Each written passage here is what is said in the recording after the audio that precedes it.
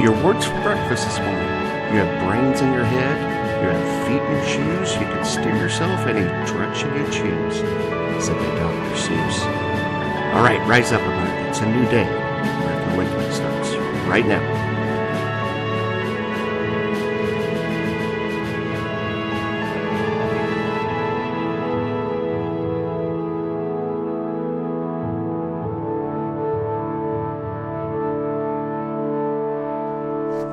And good morning to you. Welcome to another edition of American Awakening. Brandon James Benson here with you. Follow us on Twitter at Wake Up Prayers and also on Facebook at American Awakening. Just search, you'll find it there. And you keep up on everything I'm doing. Follow my personal Twitter account at Brandon James and BrandonJamesBenson.wordpress.com. And I also had an author Facebook page as well. That's Brandon James Benson Books. All right, enough about me. Let's keep going here. It is Thursday, April 14th, 2016. Let's say a prayer here for your Thursday morning. Merciful and loving Father, we thank and praise you today for another day of your grace, mercy, and love. Thank you for a restful night and for blessing us sleep. Fill us with your joy at the beginning of this day, and we may rejoice and be glad in the tasks and the challenges that lie ahead.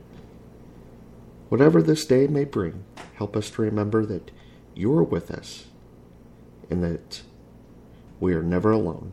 For your promise never to leave us or forsake us.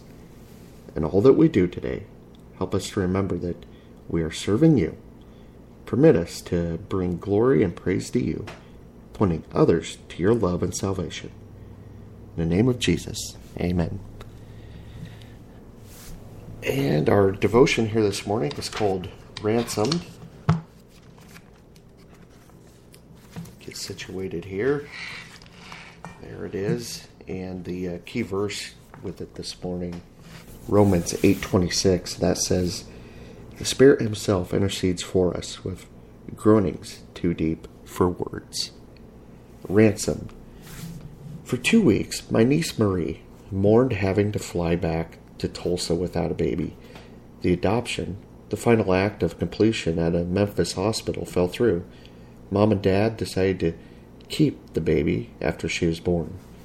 14 days of grieving, misery, anger, and sorrow were finally interrupted when her lawyer's phone call.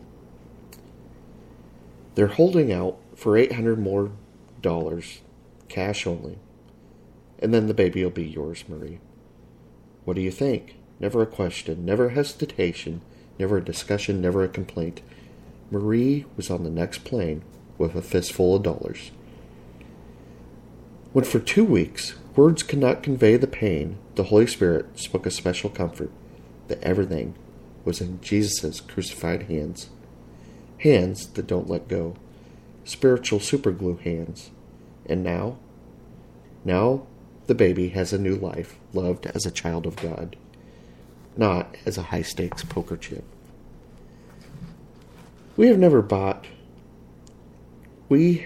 bought with a price, and Jesus never had second thoughts of redeeming us and giving us a new family. The Holy Spirit speaks to us daily when feelings and emotions overpower us. You're stuck with Jesus because He stuck to a cross. It really is a nice kind of stuck, wouldn't you say? Dear Jesus, thank you for buying us without conditions, lectures, or hesitations. Amen.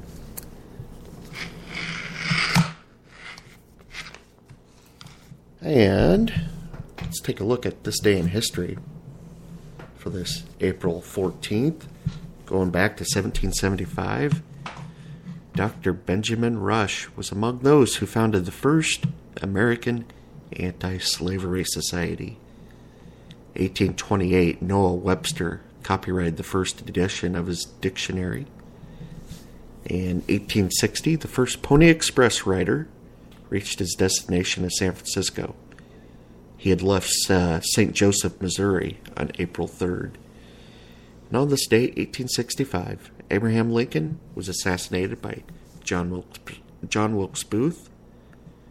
And April 14, 1912, the Titanic hit the iceberg that would sink her the next morning. 1969, in a record-breaking night at the Academy Awards, a tie between Katharine Hepburn and Barbra Streisand resulted in the two sharing the Best Actress Oscar, and Hepburn broke the record as the only actress to win 3 Best Actress Oscars. And on this date, April 14, 2002, Hugo Chavez returned as president of Venezuela after being forced out of office for 2 days before that. So there's a look at this day in history for you. My song of the day selection for you, we're going with Every Good Thing by the Afters. Check out the link on YouTube. Just search for it. You can also find it at our Wake Up Prayers on Twitter. We'll send that out. Just becoming familiar with the Afters music, but I really enjoying their stuff, and Every Good Thing, a good tune there, get you in a good mood on this Thursday. Let's review morning headlines here. Checking out Newsmax this morning. RNC's Reince Priebus under fire as outrage over delegates, and the nomination process grows. And Bob Vanderplaats, really well known in Iowa. He's part of the Ted Cruz campaign. He says Trump is blaming others because he is losing. Over on the Blaze, I found this story yesterday. I thought it was really good. A pastor sunk a stunning half-court basketball shot, but it's what he's doing with his prize that's capturing the most attention. 1 week after Christian pastor made headlines for sinking a 47-foot half-court shot during NBA game, the preacher has announced that he'll raffle off the car that he won in an effort to raise money for several charitable organizations. Pastor Joseph Cizik of Center of Praise Ministries, Sacramento, California, won a Ford Focus during a Sacramento Kings game on April 5th, becoming the first person over the past 41 home games to make the difficult shot. And there's a picture of him, a GIF image of him making that half-court shot. He says, "We're donating the car. We want to raffle the car off to raise funds." And just a great story there.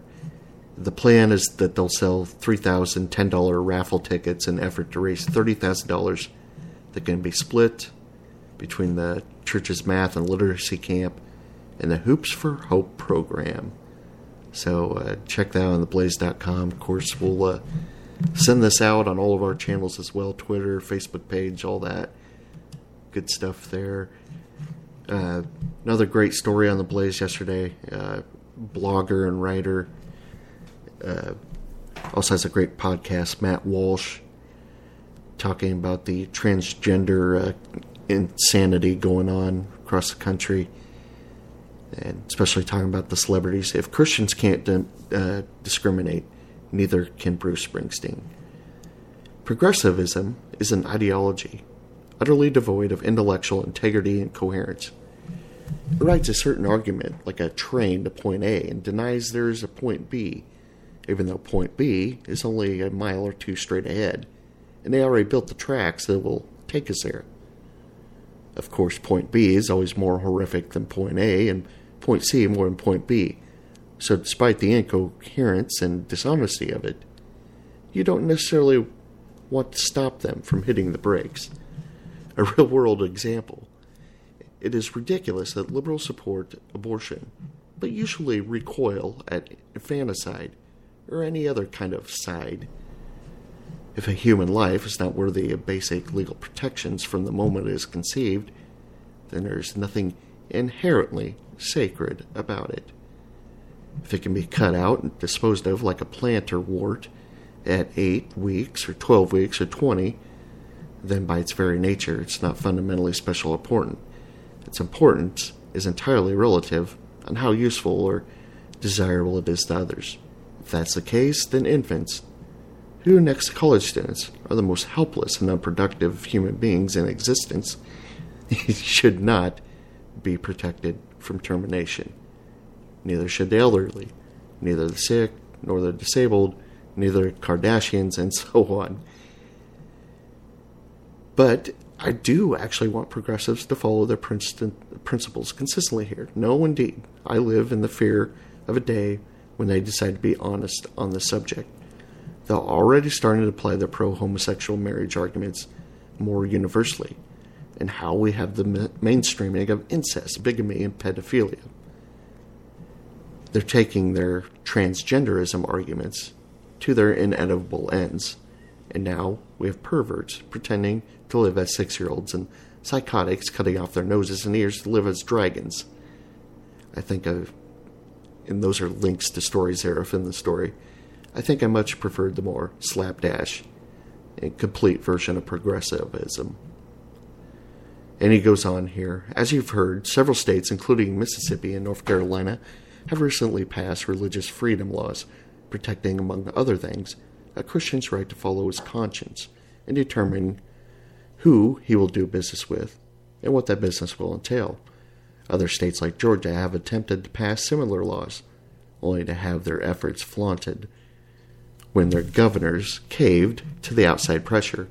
Usually that pressure takes the form of boycotts and other economic threats from prominent figures, major corporations, and even the federal government itself. The boycotts are what I find especially interesting, Matt Walsh says. Many companies have said they will not conduct business in states where the conscience rights of Christians are protected. PayPal, for example, announced last week that it's canceling its plans to open an office in Charlotte due to the state's anti-LGBT law. The NFL, Apple, Disney, NBC, etc. have made similar promises. Then a few days ago, Bruce Springsteen, and I'm sure you all heard about this, canceled his show in North Carolina, which caused great distress and disappointment to the 65-year-old white dads across the state. Someone named Bryan Adams. I love how Matt Walsh gets these subtle digs in on people. Also announced he will not be performing his 2 songs in Mississippi. In response, thousands of confused Mississippians typed Bryan Adams into Wikipedia. The irony here is so thick I might choke on it. These are people and companies choosing not to provide services to a group of people as a means of protesting a law that allows people to deny services to groups of people. They are following their conscience and boycotting to overturn a law that allows people to follow their conscience. They are exercising their First Amendment rights in order to make a statement against First Amendment rights. They are discriminating in response to discrimination. What's next? Will they fly a private jet around the world to lecture people about the dangers of fossil fuel? The contradiction here is impossible to overlook. And some more here, he gives some reasoning. He says you can argue that one is discrimination and the other is not. And you can argue that some discrimination is bad and some is good. And I think this is a good point that he makes here. This is true, actually. It's simply absurd to talk about discrimination like it's some sort of universal evil, regardless of context. Saying you're anti-discrimination because you're opposed to certain kinds of distinctions being made against certain kinds or certain groups is like saying you're anti-speaking because you disapprove of curse words. You've come out broadly against a basic and necessary human function, all because you disapprove of some very specific and particular application of it. This would make you a member of a group called nitwits. It's a group I discriminate against all the time. And I won't read the rest, but you get the gist of it. I love reading Matt Walsh's stuff. On cultural issues, that's really, I tend to think a lot like Matt Walsh does. Check that out on The Blaze, and of course we'll link to it as well. Another story. Last night, of course, a big night in the NBA. You had the Golden State Warriors going for their 73rd win. I assume they got it. I didn't actually check. You also had Kobe Bryant playing in the final game of his NBA career, and he scored an incredible 60 points in this final game. What a great way for one of the giants of the game to end his career. And then another story here on the Blaze. Ted Cruz's daughters steal the show at a CNN town hall with this moment. Ted Cruz's daughters have a particular person they'd like to invite to the White House should their father win the presidential election. Asked by Anderson Cooper to reveal who it was, both Caroline and Catherine punted to their mom Heidi, who explained that they're both big fans of Taylor Swift. And Caroline then identified her favorite 3 Taylor Swift songs: Bad Blood, Blank Space, and Wildest Dreams. So the Cruz daughters, should their dad become president, which I hope he will, they want to invite Taylor Swift to the White House. So that would be a lot of fun.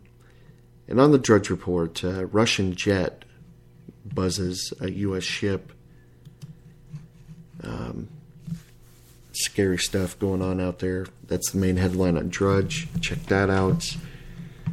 And that's a look at the morning headlines for you on this April 14th. The stuff that I like to pick out and go through anyway. Some of my favorite news websites. Let's close things up here on your Thursday morning with a prayer. Let's pray for seasonable weather and our farmers out there. Dear God, I come from a farm family myself, both sides of the family, my wife's as well. What a great vocation.